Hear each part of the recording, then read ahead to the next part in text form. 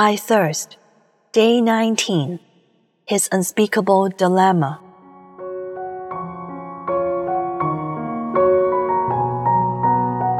Do you think God thirsts for you more, or do you thirst for Him more?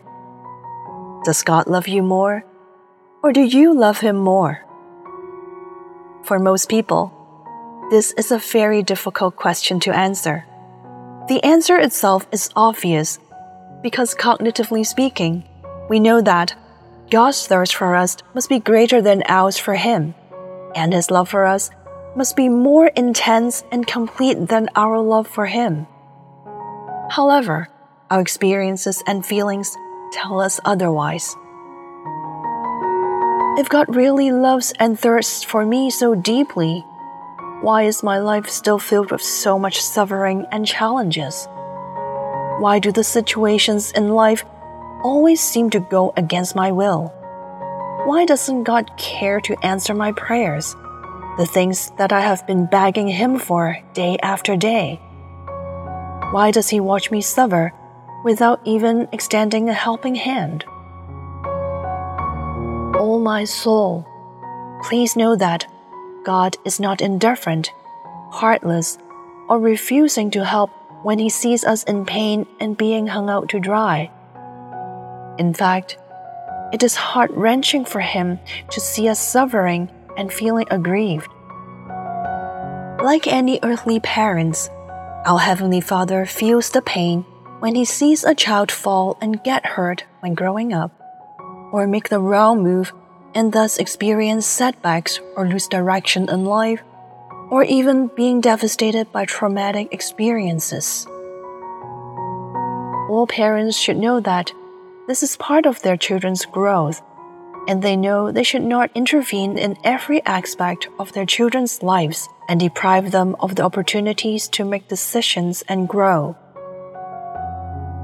That is how our Heavenly Father feels for us, but only 1,000,000 times stronger than how earthly parents would feel for their children.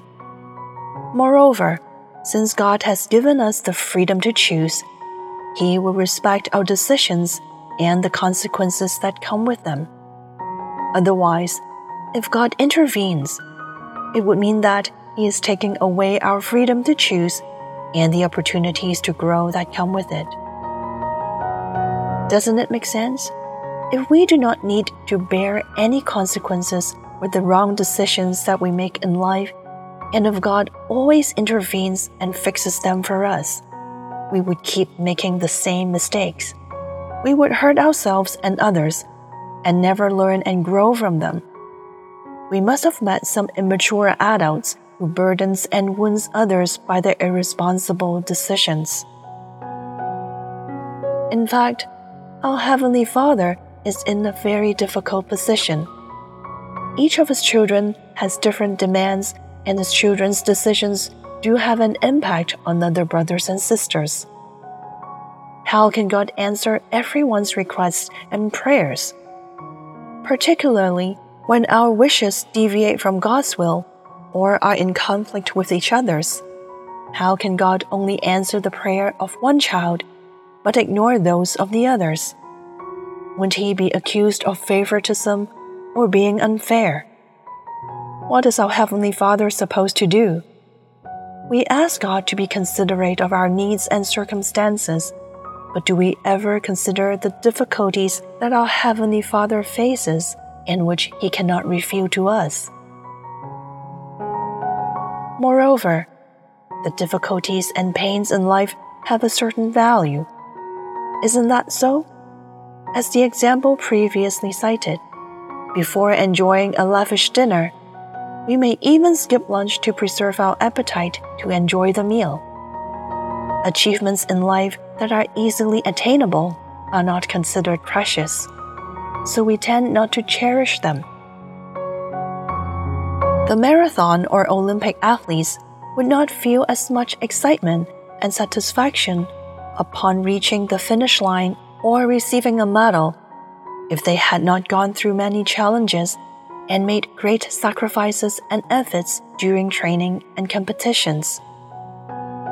Similarly, in the marathon of life, If we have not experienced setbacks and overcome various obstacles with our efforts and the grace of God, we will not eagerly anticipate receiving the crown of life and accepting the reward from our Heavenly Father when we finally reach the finish line. If everything in life is easily attainable, we will in turn complain that life is boring, lacks color, and that we are deprived of the anticipation and the joy of finally reaching the goal. So, is it really a good thing for us to keep asking our Heavenly Father to take away all our pains and difficulties, or ask Him to give us everything we need? Is that what a responsible father should do? In the end, will it benefit us or harm us? Is it really best for us that our Heavenly Father follows our will? My soul, can you be fair to our Heavenly Father? Would you understand His unspeakable dilemmas? Can you accept that even though He loves us deeply, He still allows us to experience some pain in life for our own good?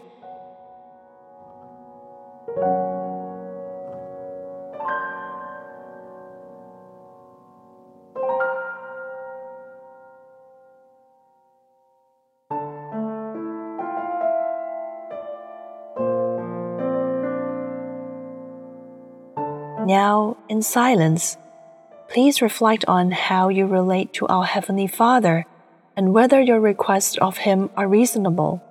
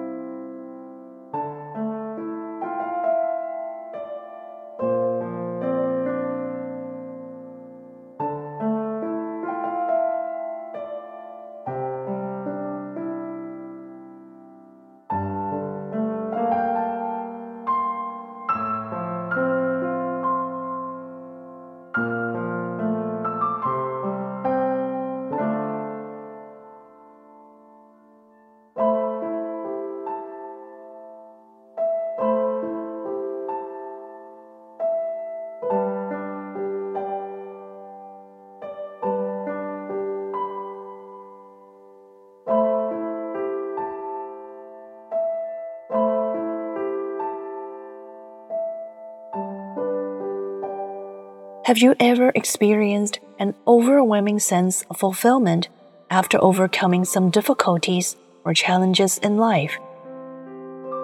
Would you be willing to live a life without any of these painful experiences and difficulties?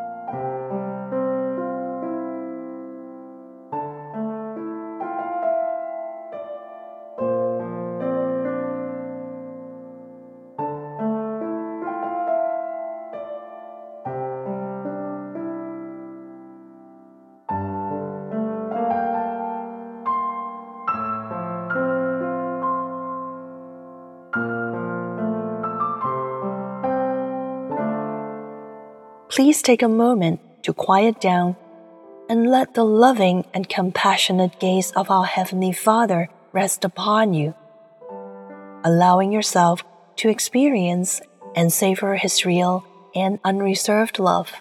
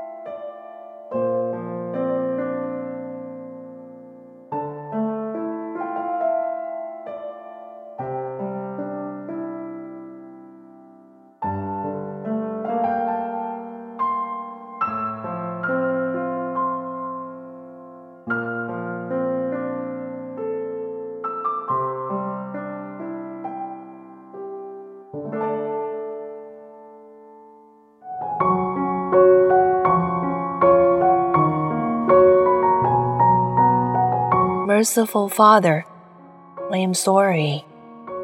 I have always focused on my own needs, often feeling that I have been wronged and am suffering, and complaining that you haven't heard my prayers. It turns out that you are the one who is most misunderstood, and you suffer much as a result. I haven't really attended to or cared enough about you. I ignored your needs and questioned your love for me. Why do you often remain silent and not share your pain with me?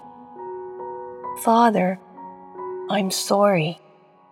Let me learn to love you again. Heavenly Father, I love you.